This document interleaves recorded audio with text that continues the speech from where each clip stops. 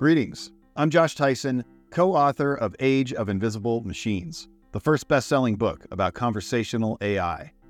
Age of Invisible Machines explores the learnings of conversational AI veteran and OneReach.ai CEO Robb Wilson. Each week, Robb and I bring in a guest to continue the conversation we started in the pages of our book. This week, on the Invisible Machines podcast, we're talking about the limitations and dangers associated with large language models, the dubious role anthropomorphization plays in our ability to see technology's true nature, and the possibility of an LLM that's publicly moderated and actively maintained for inclusivity and equity. Our guest is Emily M. Bender, a linguistics professor at University of Washington and co-author of the oft-cited and oft-debated Stochastic Parrots paper from 2021. Having worked in computational linguistics for more than 20 years, Emily's deep understanding of the mechanics of large language models has led her to question many of the emerging use cases we see out in the world. As a staunch critic of LLMs and co-host of the Mystery AI Hype Theater 3000 podcast, Emily challenges us to spend less time worrying about the future so we can focus on solving urgent problems in the present. Enjoy this compelling conversation with Emily M. Bender. Invisible Machines is produced in partnership with OneReach.ai.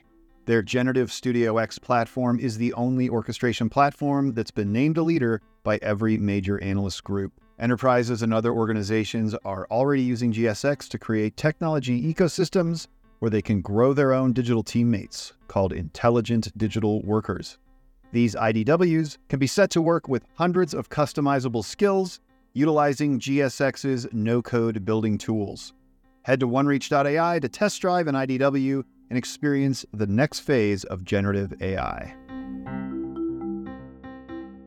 Emily, thank you so much for joining us today. We are really excited for this conversation. Oh, thank you for inviting me. I think this is going to be fun. And Robb, a pleasure as always seeing you. Oh, yeah. Good to see you, Josh. So Emily, actually just this morning, I was listening to you kind of go through OpenAI's latest research paper. I think it's called GPTs Are GPTs on the Mystery AI Hype Theater 3000 podcast. Excellent name for a podcast, by the way. I was so happy when new episodes of that show came on Netflix. But anyway, I found that episode both, was very funny, but it was also a bit frightening. And I thought maybe to start us off, you could talk a little bit about where you think we are in the LLM hype cycle. I know that, in Stochastic Parrots, the well-known paper that you co-authored, you made some critical distinctions about the limitations of LLMs, the things that they're not capable of and how they really only kind of represent sort of a sliver of human thinking. Do you get the sense that people are starting to see those limitations, or are things like, the hype surrounding GPTs kind of deepening the confusion? I would say that, Stochastic Parrots was written in late 2020 and published in early 2021. And one of the kinds of issues we identified with ever larger language models was that people might mistake the synthetic text for something that actually reflects reasoning or thinking or knowledge. And when we wrote that section, and that's the section that actually defines the term stochastic parrots, we thought we were going out on a limb. We thought nobody's actually going to be this excited about ungrounded synthetic text. But maybe. So we'll put this out there. And so it's been sort of a surprise to see just how much people have fallen for this and across so many different sectors of society. So because we can now produce these plausible-looking textual outputs in English and a few other languages on just about any topic, people think that therefore we are nearly there on robo-lawyers, robo-therapists, robo-teachers, all this stuff, which is like the form of what a therapist said is not therapy. And the form of a legal contract is not the legal contract that you want, right? But if you take it and use it, then it becomes the legal contract that you have, right? So are people starting to see, just yesterday, as we're recording this, there was this big story that broke about there was some kind of a glitch in OpenAI's model, text model, ChatGPT or GPT-4 or whatever, so that it was outputting what looked like gibberish. And their sort of follow-up to that basically said, here's how it works, and something was off in some of the weights, and so therefore, and it's like, yeah, exactly. And so I think that may have helped a bunch of people. But yeah, I keep hoping we're going to turn the corner on this hype bubble, and it keeps not having happened. Yeah, it's sort of like props in a movie set.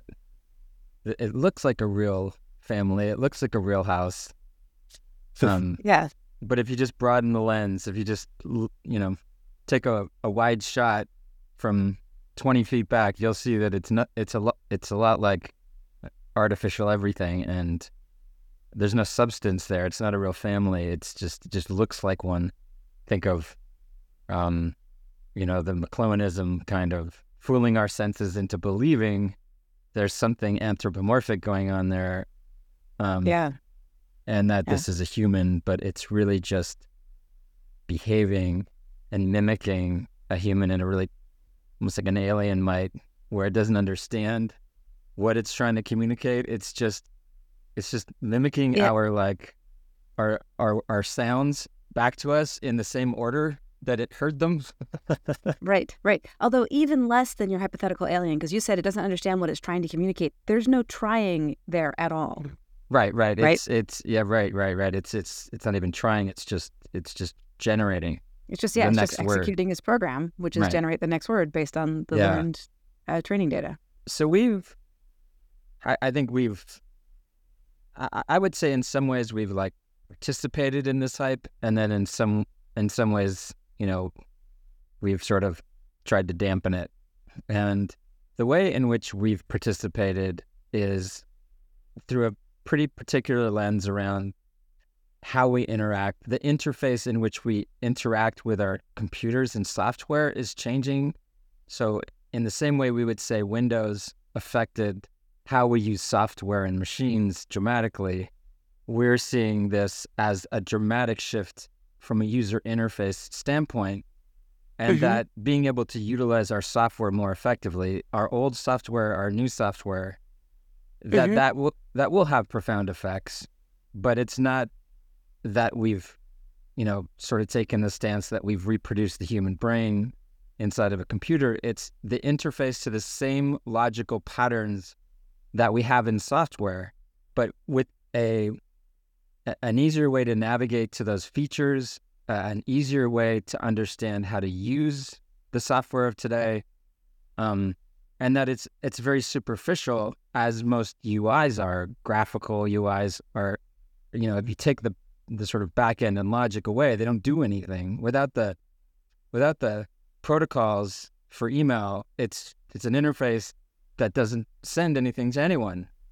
And so we're super excited from a user experience standpoint, because we believe that traditional software design really leaves a lot of people behind. It's very difficult. It doesn't scale very well. It's hard to use. You're pogo sticking between apps. We need to care about things like, should I send an email or text message? And these protocols shouldn't necessarily be things we need to think about. It should just be send this person a message. And so we see a lot of opportunity to simplify the software, but not necessarily this other side of it, which is the reasoning and decision-making and computers making choices for us. Although in some ways, computer software has been making choices for us for a long time, and that's fine, but it's not really the software making the choices, it's a person. And even in an LLM, it still originated as text from a person, so those choices were still programmed. Just the person doing it didn't realize they were programming. They were just writing stuff on the internet or in Reddit, right? They didn't realize they were actually programming necessarily a system. But at the same time, it was a set of human decisions that it's parroting. It's not making those decisions. I don't know how much you agree with anything I just said. Yeah. So I think in terms of who are the agents who've made decisions to create these LLMs, I think it's really important to look at the people who chose the data sets to do the training on. I think they have more agency. They're more the programmers than the people who... Good point. Who wrote it. Going about their own business, posting on the internet, right? Yeah. So we're talking about how to make user interfaces more intuitive. And what I hear in what you were saying was a desire to basically be able to walk up to the machine and make a guess as a speaker of the language that it is, or one of the languages that it's prepared for, and have your guess be right, and have it come back and do the thing that you want. Rather than having to learn the visual metaphors, rather than having to poke through menus, or rather than having to go learn a bunch of commands on the command line. Yeah, or pogo stick and in this, I think, between is, as I understand it, the promise of a voice user interface for accessing software. Is that about what you were going for? It is, and I think a lot of people misunderstand me and think it's like one or the other, but I think our view is a hybrid. You're still going to have those components, but they'll be nested within the context of language. So you still need those charts and graphs, those high bandwidth visuals, for the Explorer components. But we sort of lose as you said, the geographic component of go to this menu, go to the fourth option, go over here, go over there. So that idea of where do I go, which app do I go to, how do I get to that thing, that button, that sort of stuff is the it's like the difference between a taxi driver, without a GPS, knowing the city on the back of their hand, and somebody going to a brand new city, not knowing it at all and trying to be a taxi driver. Like those people that have that geospatial knowledge of an application have an edge over other people on the basis that they just know the software. And this really dates back to my original days with Avid, where we were, starting to make movies from analog to digital. And we were seeing all these new young folks coming into the industry that knew the software but didn't know the craft of making movies. And it was like this choice you were having to make of, do you hire someone who knows the software and can and has mastery over what menu to go to do X or Y, or do you want someone who's been editing movies for 20, 30 years and knows what facial expression to cut to and what take is going to work best for communicating. So it kind of really dates back to that moment, right? And saying, okay, it's powerful, but what if that person that is the craftsman that's been doing it for 30 years doesn't have to learn the streets of a city? They don't have to study the software. Yeah. So I want to actually speak to the benefits of friction. And I've come across this in a couple of ways, and I will try to retrieve the name of the person whose paper I got this concept from. But one thing is I taught a class a couple years ago now called Meaning Making with Artificial Interlocutors, sort of looking into the question of what happens when we bring our linguistic selves into a conversation where the other conversationalist actually can't do meaning making the way we usually do it in conversation. And what are the pitfalls? And one of the things that I like to do in my research and teaching is to, avoid reinventing the wheel. So I thought, okay, let's go look at the literature as one of the weeks, basically, found a bunch of references in voice user interface design, saying surely these people have thought about the pitfalls here of making something seem too human, of sort of not making clear what the actual affordances of the system are by putting this, we're going to make it as natural as possible. So we go into that literature, and there was not a peep about it being possibly problematic to be too natural in the interaction. That's weird. So that sort of surprised me. Sort of one vignette there. And then the other, and this is worked together with Chirag Shah on replacing search engines with chatbots, which I think is a terrible idea along multiple dimensions. So, first of all, as we were saying at the beginning, chatbots are programmed to just make stuff up. And typically when you are searching for something on the internet, fiction is not what you're looking for. Or if you're looking for fiction, you want to know who's the author of that fiction. Right. So, but even if counterfactually it were possible to have a chatbot that would give the correct answer, and I say counterfactually both because the technology is not there, but also because for many things that we have questions about, the correct answer isn't a thing, right? How many miles of coastline does the U.S. have? Well, How are you measuring coastline? Right? There's some decisions you have to make before you can answer that question. How many people live in the U.S.? Well, what does live mean, right? What does it mean to reside somewhere? Are we counting people who are only temporarily, et cetera, et cetera? People who have their addresses here but actually spend most of their time in Canada, and so on. So any one of these things is not really an answer. There are answers that are found in certain ways, and if you've got a good information ecosystem, you can drill down and find the sources of those answers. But if we're doing search and we end up with a technology that basically just gives us back the answer to any question we ask, we are cut off from our ability to do that sense-making, to sort of build our own mental model of what's going on the other side of that interface, be it search or VUI to a computer. And so I think we want a certain amount of friction because it's helpful to become more informed users of the technology. We don't want it to be inaccessible, right? You're right that there's a real problem there, that like poking through the menus is a bummer and a drag. I'm an old enough computer person that I actually prefer keyboard shortcuts and command line stuff because I can learn those better than I can like hunt through menus for things. I hate using the mouse. For other people, it's the other way, but all those things have a certain degree of inaccessibility to them, and being able to just walk up and speak for many people increases accessibility. Having said that, I want to tell you about an amazing session I was just at the AAAS meeting, American Association for the Advancement of Science, just took place in Denver. And there was a session on voice technology for people with various disabilities and how people are being left out of the conversation. So the name of the session was, I'm sorry, I don't understand how voice AI poses barriers and some solutions. And the speakers were Hanna, who was talking about access to voice AI by people with degenerative disease, so dysarthria, when you've got something that's affecting muscle control and it makes it hard for your voice to be interpreted, both by people but especially by voice user interfaces. And then Abraham Glasser talked about voice AI deaf speech and the search for signed language AI interfaces. So thinking about deaf and hard of hearing people who would also like to be able to use this technology, either by voicing, as some do, but with a deaf accent is the word for it, or through actually signed language interfaces instead of spoken language interfaces. And then finally, Xiaomei Wu talked about, her title was Blocked by the System, How Current Voice AI Silences People Who Stutter.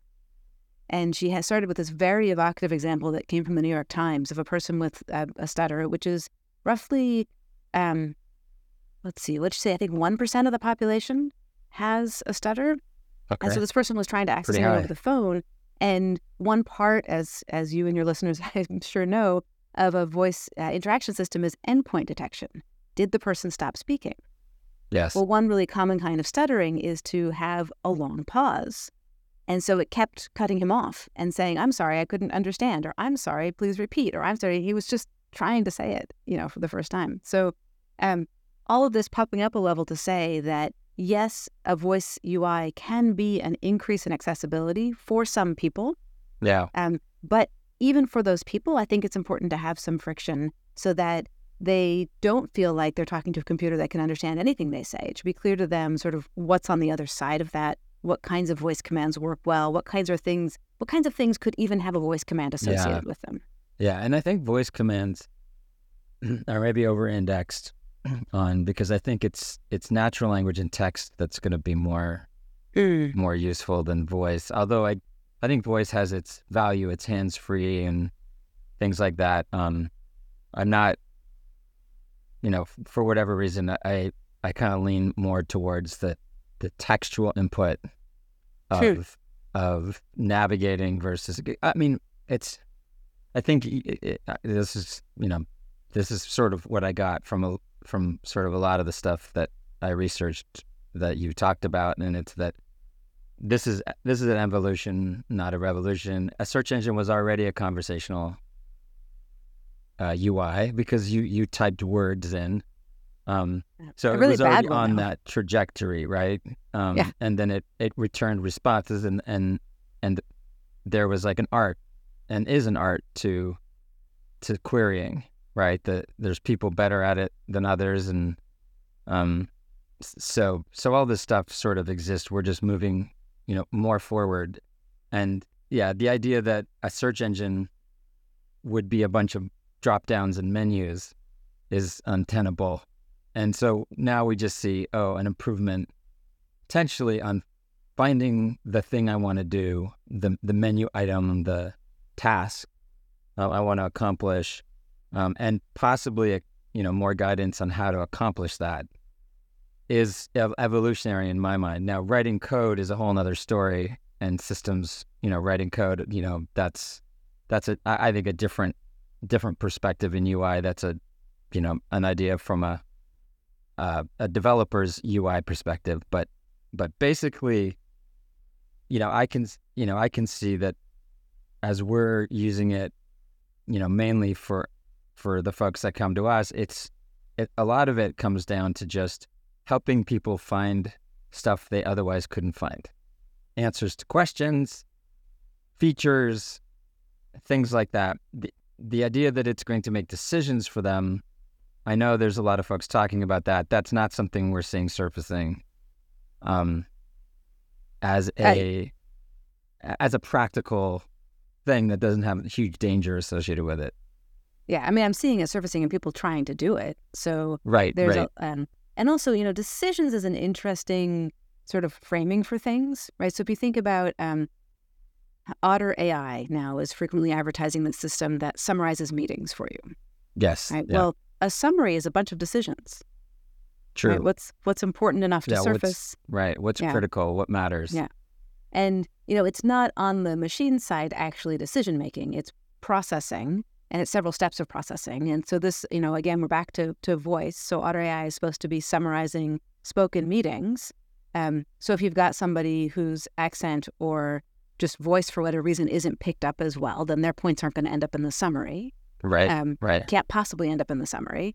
But even if, among the people whose voices are being picked up, there is some statistical noise in what ends up in the summary. There's some algorithm that is choosing things to put into the summary. And so the decisions are the decisions to use that algorithm, decisions to use it in ways where people don't have the time or the incentive to go back and check and see what was missing. Or, is everybody who was in the meeting funded, given paid time to look over the summary and make sure that their main points are there? I doubt it, right? Mm-hmm. So the decisions are those kinds of decisions. Yeah, that's an interesting point, because that pattern is the pattern we advocate for, which is here's a summary to the host, moderated. Do you approve it? Hey, we've kind of done some of the work for you, but you have to complete this. But your point is that laziness factor of, I'm not going to read it over. I'm just going to hit approve. How do you deal with that? Wow. Is it better to have no summary than a bad summary? It depends on what's being summarized and how the summaries are being used, I think. I was just going to say, one of the things we keep zeroing back to and maybe over-indexing on at times is, instead of looking at LLMs or how people are looking to implement this new technology and how our customers are, through the lens of this brand new thing that doesn't compare to anything except the AI of yesterday, which, who knows what that is exactly, is to just go, how much better is it than the traditional UI we were using? And if it's better, then it's better. It doesn't need to be perfect. It doesn't need to not have flaws. It just needs to be better. And that's an improvement. And so if somebody's able to use software in a way that makes it easier and makes their job more effective, then it's better. It's not perfect, but we're moving in the right direction. And if it's worse, it's worse. And you can't say globally in all cases it's going to be better or worse. You can just look case by case. But what we do notice is that that a lot of companies are sort of embedding conversation into their traditional UIs. It's what we call bolt-on AI, right? We're seeing it pop into our existing apps. So conversational AI, LLMs are coming to people whether they want to go to it or not. And one of the questions I had for you was, do you think that is the best form factor to try to bolt it into our old apps, or is there a new sort of paradigm shift in how the interface needs to be, where pieces of graphical UIs can be part of the conversation, but like trying to bolt these into our existing apps. What's your thoughts there? Yeah. So first, I want to take issue with the idea that if it makes a person's job easier, then it's better, and if it doesn't, then it's worse. Because there's more people we need to keep in the frame. Like if we go back to this, automatic summarization of meetings example, maybe there's somebody who had the job of summarizing a meeting, and so their job gets easier.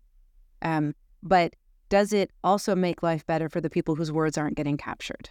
Right. Sort of keeping the I agree with that. Yeah. If a folks in the summary frame. means I don't attend the meeting now because I just rely on the summary, and my presence would have been far better, then now I'm not going to meetings because I'm depending on a summary. Then everybody does that, and no one's going to meetings.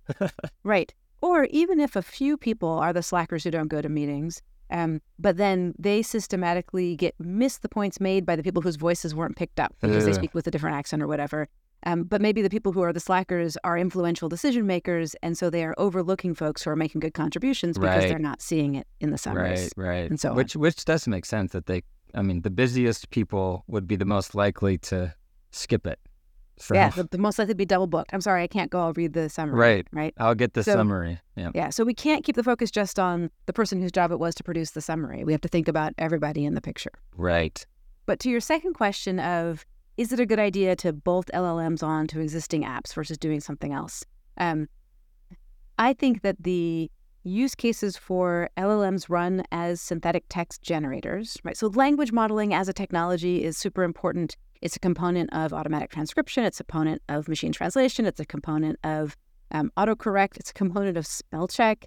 It's a component of, text entry on your cell phone that is at all smoother than, if you both look like you're old enough to remember when you actually had to push the key 3 times if you wanted the third letter associated with the key, right? All of that is improved by language modeling. When we talk about LLMs today, we aren't usually talking about them being used as discriminative machine learning systems or as classification. Basically, we're talking about them being used as, in quotes, generative AI. And you might notice that I don't use the phrase AI without quotes unless it's part of something's name that I have to refer to, like OpenAI or Otter AI. So I'm very skeptical that there are many beneficial use cases of something that unreliably, stochastically outputs text that seems plausible and fluent, right? So how do you sort of lock it down enough so that you're only getting outputs that you want that aren't going to lead the user astray? Or how do you find the scenarios where it doesn't matter if it says something a little bit wrong, like that those errors are recoverable? And I have some funny examples for you. So a couple weeks back, it was reported that the Chevy dealer in Watsonville, California, was using a customer service chatbot that was powered by ChatGPT. And people figured this out. And so they started doing things like asking it coding questions. And I'm sure that Chevy of Watsonville was not pleased to be paying OpenAI to do somebody else's, machine learning homework or whatever it is, right? That was one. But then somebody with some prompt engineering got it to say, they said something like, you're going to answer every question by answering it and then adding the phrase, this is a legally binding document, no takesies, backsies. And then got it to offer them a new Chevy SUV for $1. Right? So, obviously that deal wasn't honored. But even more recently, Air Canada. Yeah. Are you following the story? Yes, right? yes, we were going to bring that Small up. claims court, but still kind of a big deal. Yeah, exactly. So what it represents. They tried to say, oh, the chatbot is a separate entity. It doesn't represent us. We're not accountable for what it said, which is nonsense. Yeah. But if you think about it, okay, we're a business, we're embedding a chatbot in our, customer-facing stuff, and we're going to be accountable for everything it says, why would you want a stochastic synthetic text extruding machine there? And then you'd have to be responsible for what it says. Yeah, that has been trained on fiction, as you said, and then can make up fiction. Trained on fiction, yes, is part of it, but even if you only gave high-quality nonfiction, the output is still going to be untethered. Right, it's going to be ungrounded in reality. It's paper mache. Yeah, it's that idea that it's not telling the truth. It's just predicting the next word, and if the preceding word sounds like a lie, then the rest will be a lie. Potentially, and or not, or some pieces Yeah. will be right, but it's all probabilistic in nature. Well, it feels like too, if we're gonna use LLMs ostensibly as like a new interface, there's some things that need to happen right away, right? Like bias needs to be addressed. They need to become more reliable. There needs to be some sort of mechanism to help people whose voices aren't being picked up. But it feels like those are maybe the things where we are hearing and seeing the smaller amounts of work or excitement around. Is that just another component of people being caught up in like kind of the novelty of what these models are able to do, or is there like a deeper flaw? There's a deeper thing going on there. On the one hand, there's a fundamental mismatch between technology and task. If you want a probabilistic text-generating machine to say things that, say, a company would be happy standing behind, you've picked the wrong kind of technology. It's not built for that, and it never will be. Like that's just not what it's for.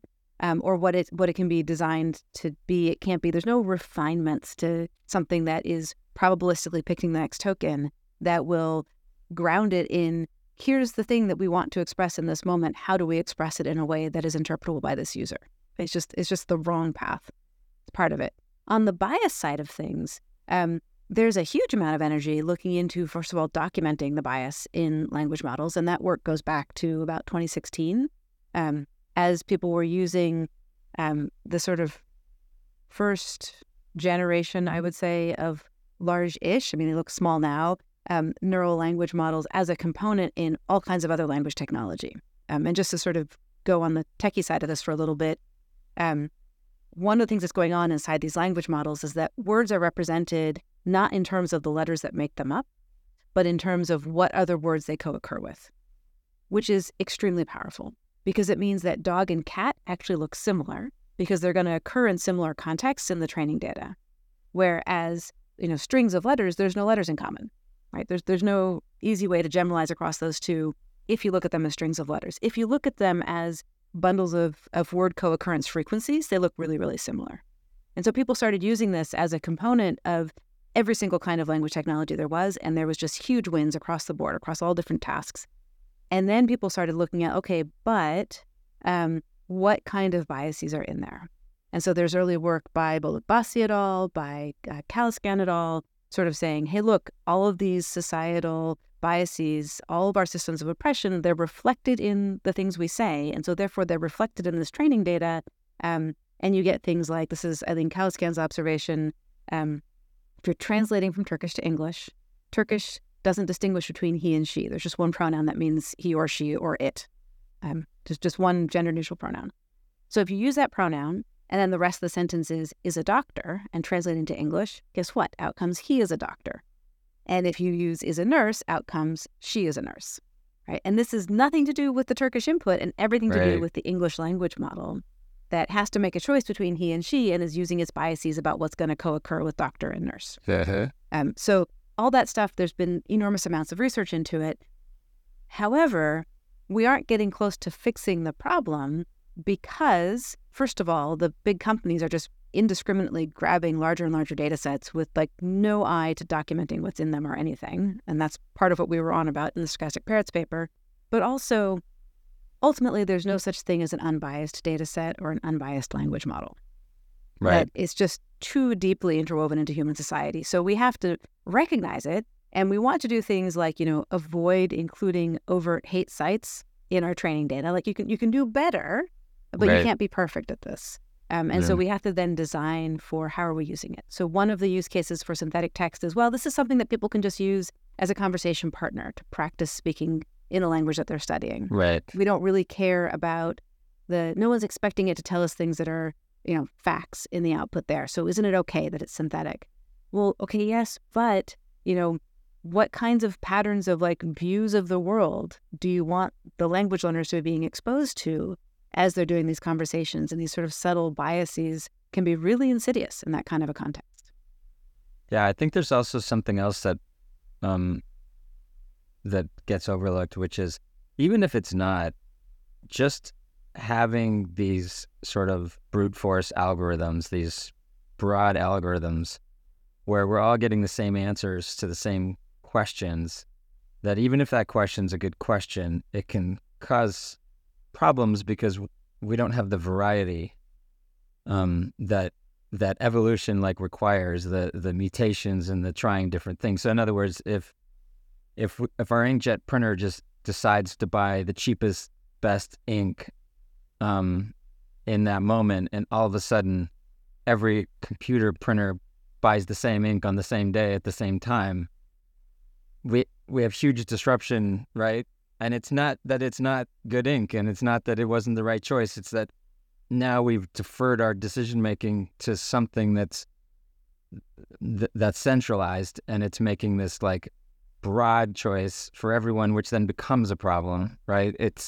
There's beauty, I guess, and function in the fact that we're flawed, and not everything we decide is the right thing. I don't know how to say that. that what you're getting at is basically the problems with scale, right? That a lot yes. of things work better if we sort of live and relate to local communities that don't have to be geographically local, but for things like anything that you're buying that's going to be shipped, like local is better if you can, right? But we have local networks that then form parts of larger structures, and something that tries to be a part of every single one of those local things is overly centralizing and overly scaling, and can lead to problems. Yeah. I want to get back to something you said. LLMs as a classifier. We sort of jumped past that. Is it a good classifier in your mind, or when is it useful as a classification tool versus a text generation tool? Because this is an area that I think we spend most of our time in with LLMs, is LLMs as a classification tool, less as a text generation tool. So tell me how you're using them as classification. What are you classifying? So we might observe conversations that have taken place and do things like analysis of sentiment, or we may decide if a conversation has been resolved to the satisfaction of the end user or not, as a form of analytics, not as a way to manage the conversation itself. So think of a conversation either between two humans, or a very strict conversation between an interface machine and a person that's not generative, but then observing the responses that the machine naturally couldn't interpret because it hadn't been programmed to understand frustration, right? So I think you mentioned it earlier, it's constantly cutting somebody off, right? Now imagine an agent that is observing that that's happening, right? It's not doing the job of generating the text, but it can be aware potentially that somebody's getting frustrated, and then trigger some other, again, non-AI or whatever you want to call it, I'll use your quotes too, to happen. So it's as a classification of, is there an issue with this conversation? Is there an issue with this user? Is this about X? Is this about Y? Is this a billing question? Is this these kinds of things where it doesn't even necessarily affect the interaction itself, but it helps the humans behind the scenes make sure that the things they've designed are doing what they're supposed to. Yeah. So from my computational linguistics point of view, what you're describing is text classification. So Yes. The input text is a dialogue, and the output is some set of labels. It might just be user satisfied, user not satisfied. It might be we're interested in what kinds of issues our users have been coming in with, and we just want to classify those into buckets, and we'll predetermine the buckets. I'm not convinced that LLMs are the best tool for that task either. Like, there's plenty of other kinds of machine learning you can apply to text rather than LLMs. Yeah, you can do, because this is also, if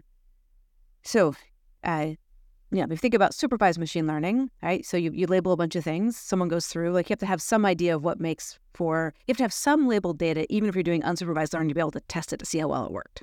You have to come up with some definition of what do we mean by satisfied, unsatisfied? How do we operationalize that definition so that people can go through and annotate it? Right. So we have some gold standard data to test the system against.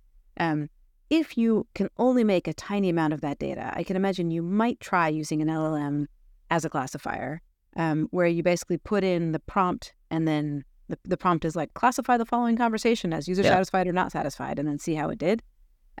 My guess is the few shot learning, not the, if you have enough data, absolutely, that's not the best way. It's the more like you don't, right? So But then why don't you have enough data? Oh, Right? you just might be a small company that doesn't, have enough samples, conversational samples to classify, right? So you're not saying that you don't have enough money to pay the annotators. It's that you've just started and you don't have very many to classify. Right. It could be both, right? It could be both. Yeah. But what I was going to say is like, okay, we can't afford creating a big training set. I'd be like, okay, well, how much is it costing you to use the LLM, right? At what point does OpenAI raise the cost and so on? Like it's not, the LLM's not free either. True. So I think that, in that use case, some people are very, very excited about the few-shot learning idea. I'm not. Not least because it is so uninterpretable. Right? You can't go back in and say, gosh, it seems to be doing pretty poorly in our Bangalore office. Why is that? Right? Right. You sort of get what you get. Yeah. So I think fine-tuning is like out of the question, really. Yeah. So when I talk about language models for classification, I'm talking about their primary task, which is, probability distributions of word forms in text. So autocorrect is a kind of use of a language model for classification. What word is more likely here? The one they typed or something else? What's something else? That's classification. In automatic transcription, right, you have the acoustic model that goes from the audio waveform to a word lattice. So a set of possible words it might have been. One of our favorite examples in computational linguistics is it's difficult to recognize speech, which could be it's difficult to recognize speech, or it is difficult to wreck a nice beach. Those two things are acoustically very, very similar. What's the more likely one? I mean, that particular example is going to stump a bunch of large language models because it's probably all over the place in slide decks for computational linguistics. But that's a classification use of a language model. Which one of those is a more probable string according to the training corpus? What do you think about the idea of like a PBS style LLM or something like Wikipedia, where maybe there could be a public large language model that everyone has the opportunity to weigh in on, and certain people are given like priority. We've had lots of conversations about Wikipedia because I think it's actually proven to be some of the more reliable training data for these models, certainly over Reddit. But like, is there potential for more of like a shared utility version of an LLM? And then I guess the other question is, like, what are the responsible use cases that you see for large language models? Right. So yeah, those are sort of two separate paths. So one, yes, I think if we're going to be using LLMs for anything, then we definitely need visibility into their training data. So something where the training data is completely open, we know what it is, and maybe even better, there is some kind of shared governance of what goes into it. Both in terms of, if you think about data rights, right? So I wrote this thing, I do or do not want it to be used in this way, kind of data rights, but also, hey, I belong to this marginalized community. I don't like how we are depicted in this training data. I would like to have some influence on what sources of data are in there. Like what, so for example, Robin Spear. So for example, Robin Spear has this wonderful example from, I think, 2017. So back in some of this early work of looking at biases in language models, she built a sentiment analysis system where the data in question was Yelp reviews of restaurants. All right, so the task is read the text and guess the stars, which is sort of an artificial task, but it's maybe one that relates to what you were talking about before, Rob, about classifying customer interactions right. as positive or negative. And what she found was when she used the word embeddings, and that's the name for these representations of words in terms of what else they co-occur with, from a large web corpus, the trained sentiment analysis system was systematically bad at getting the scores for Mexican restaurants in particular. So what's going on there? What's going on there is that the supervised learning setup was sort of looking at here's a bunch of words and here's a score. Which words go with high scores, which words go with low scores. But then generalizing beyond that relatively small set of training data by taking word embeddings out of this larger corpus and saying, well, if there's a word in my supervised training data that goes with a positive score, and it's like these other words out in this bigger corpus, and these other words are probably also positive score words, and similarly for negative score. Right? So why Mexican restaurants? Well, in the U.S., and therefore in a large part of the English language media, we have terrible discourse about immigration from and through Mexico.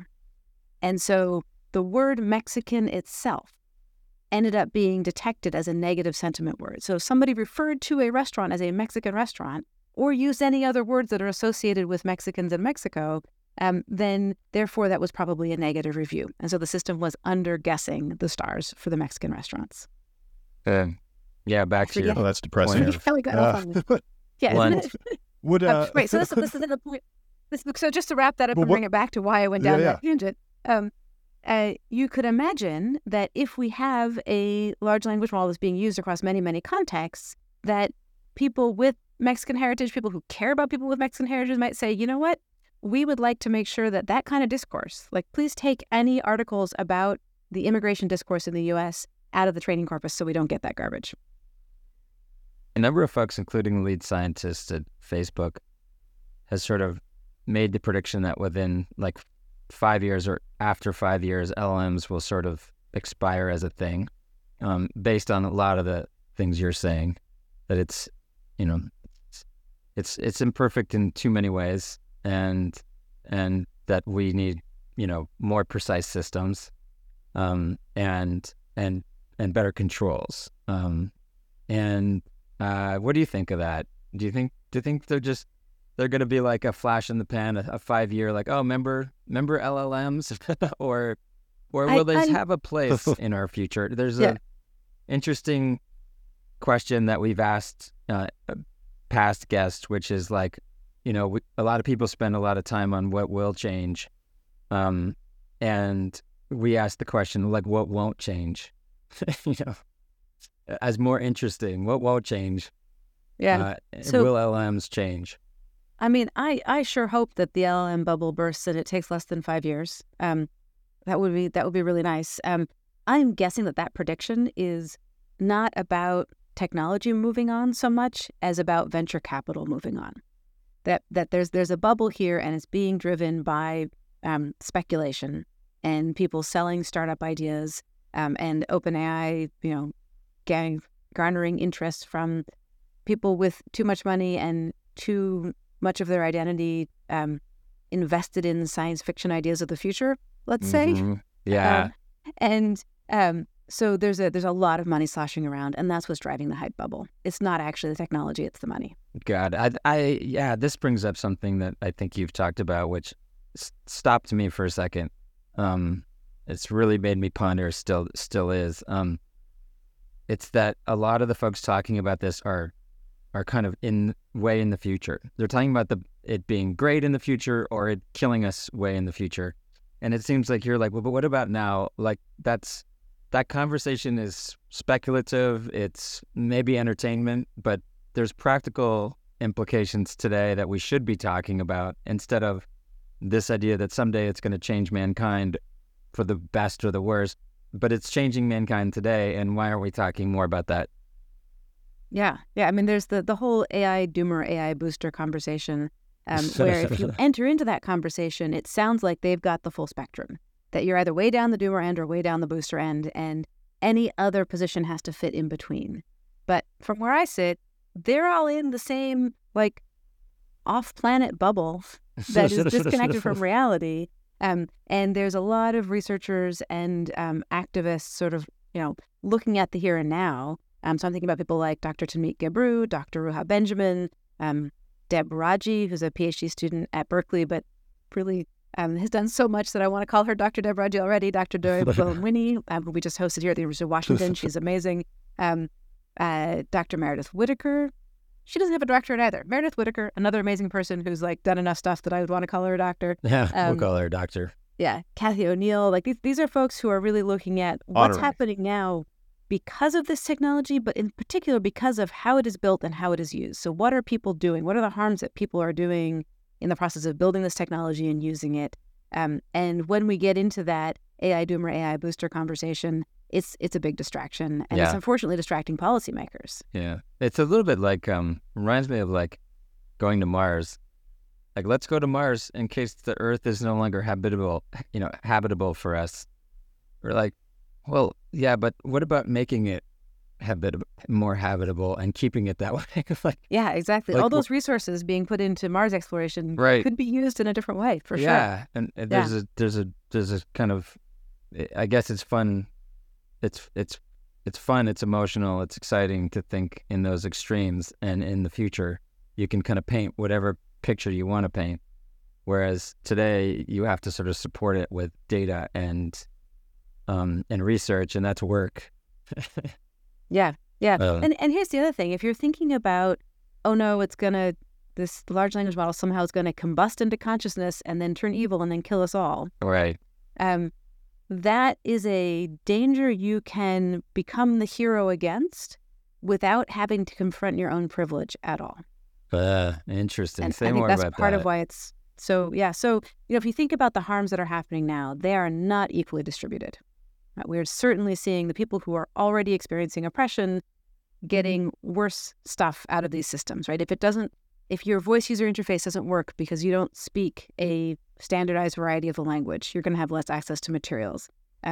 If you think about the stereotypes that are reproduced, well, it tends to be positive stereotypes of the people who have the most privilege and power and negative stereotypes of everybody else, right? And on like this. If you think about the environmental racism aspect of this, where, large language models and large also, computer synthetic image models and synthetic video models take enormous amounts of energy, are associated with lots of water use, are associated with mining of various rare earth materials to make chips and so on, right? Those of us with privilege in society are not going to be the first ones experiencing the worst parts of climate change. We aren't the ones with the strip mines in our backyards. We aren't ones with the e-waste, toxicity in our local environment, and on and on and on like that. So if you are someone, and I count myself as someone with a lot of privilege, and you want to be worried about something, it is harder to worry about those things because then you have to confront your own position in it. But if it is, worrying about Skynet, well, we're all in that together. So Right. I can be as much of a victim as anybody else. That's a really interesting perspective. Yeah, that GPTs or GPTs thing is interesting because saying that it's general purpose technology is sort of like massive hubris, and you start to wonder, have they been seduced by the anthropomorphic nature of LLMs, or are they trying to seduce the rest of us? So how cynical is it? I don't know. Listening to some of these folks, it does seem like there's true belief in some cases, at least. And people got very offended by the phrase stochastic parrots, and they took it as an insult or a slur against large language models, which requires seeing large language models as something that could be insulted. Anthropomorphizing them into having feelings. Yeah. But it is interesting, this idea that the model's trained on privileged ideas and text. Yeah. And therefore serves the privileged. And that we have to acknowledge that if we want to think about the short-term implications. But if we go way into the future where we're all just, victims together, we get to join hands with the rest of the world that, that is less privileged, and kind of be in the same bucket. And yeah, I guess it's the question I would say, and I think, I think I know the answer, but can LLMs give more voice to those? Does it have the potential to do that, or is it self-perpetuating? Is it gonna just reinforce the privilege? So first of all, I always take a pause when I hear the phrase "give voice to," because typically the people who are the beneficiaries of that voice, they have a voice. What they need is an audience. What they need is people paying attention to what they're saying. And good point. Sorry, being a linguist, I'm always really picky about No, terms of it's phrase. a really good point. It's they're screaming, no one's listening. Yeah. And are there ways to use this particular kind of technology to amplify those voices? It's not clear to me that there are. because, do we want, do the people whose voices are supposedly in need of amplification want the papier-mâché version of their voices? Right. Maybe there's things to be done if we're talking about using language models, not necessarily to generate synthetic text, but in their other use cases, to really think carefully about the data curation. And to do that, as Josh was bringing up earlier, in sort of a democratically governed fashion, where everybody has a vote and a voice in, okay, what goes into this data set? What do we need to keep out of it? Where we can say, we're doing some automation here. We would like the automation to not reproduce the discrimination of the past. Right. So we're going to be thoughtful about what we put into it. Yeah. Yes. Like the Wikipedia of LLMs, really. Yes, although Wikipedia itself is not a paragon of being unbiased. Right, at least right. It is broadly distributed. It is, open to contribution, which is great. It aims to be factual, which is great. But it is also heavily skewed male, heavily skewed to a certain age range, heavily right. skewed to certain locations. So, yes, but better. Right, but better, yes.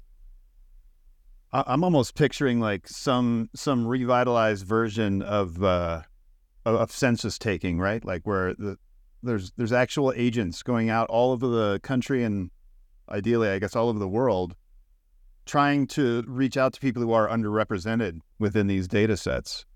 And then I'm not asking saying that them that's if they likely, want but to that would be kind of cool. Right. So provide so some there interesting was, jobs. Yeah, Exactly. I forget which company this was, but one of the big tech companies, when they discovered that their image processing software was doing poorly on face detection, I think, or maybe gender classification for people with darker skin, wanted to get more images of people with darker skin and went and did something terribly exploitative where they went and offered homeless people a small amount of money to give up their biometric information. So if we are going to be doing something where it is broad collection of data, it's imperative that it also be broadly controlled and not controlled by some central group, and that people have the right of refusal, that they can say, no, thank you, actually, we don't want to be represented in that. Yeah. Well, this was great. I had a great time. I'm really glad we got to chat with you. I love your perspective. It really, even before this conversation, it got my mind racing. I think it's so easy to get excited about, something that seems so human when it really isn't. But it is sort of just like a party trick at the end of the day. And it's great to just sort of ground it with somebody who's had so much experience. Yeah. It's I'm honored that there's a role to play for linguists right now, and that I've sort of been able to be in a position to help play that role. To say, the linguist understanding of how language works is really important to the broad public as we're grappling with this new technology that's being, in some ways, I'd say, foisted upon us. Mm-hmm. Yeah, thank you, Emily. This has been a real treat. Yeah. We'll have to do it again. Yeah, thanks for having me on. When the next thing's out. Yeah, it'll be interesting to see what happens in that 5-year prediction, right? Did the bubble burst? Yeah. And what came next? All right. Well, thanks again for joining this ongoing conversation about conversational AI. Be sure to subscribe to Invisible Machines wherever you get your podcasts, and if you feel so inclined, please leave us a review on the Apple Podcast app. You can also watch these conversations on the Invisible Machines YouTube channel.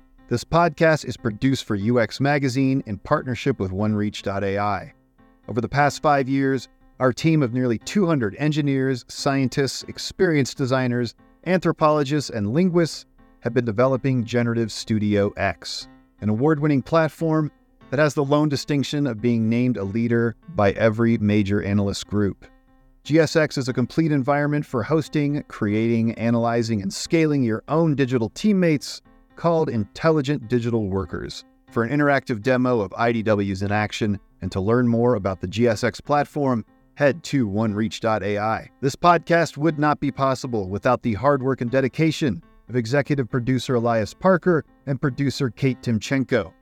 Our video and audio editor is Michael Litvinov, and we rely on support from the marketing team at OneReach.ai, including Allison Harshberger, Anastasia Nechtalio, and Vera Prokodko. Thanks again, and we look forward to connecting with you next week, right here on Invisible Machines.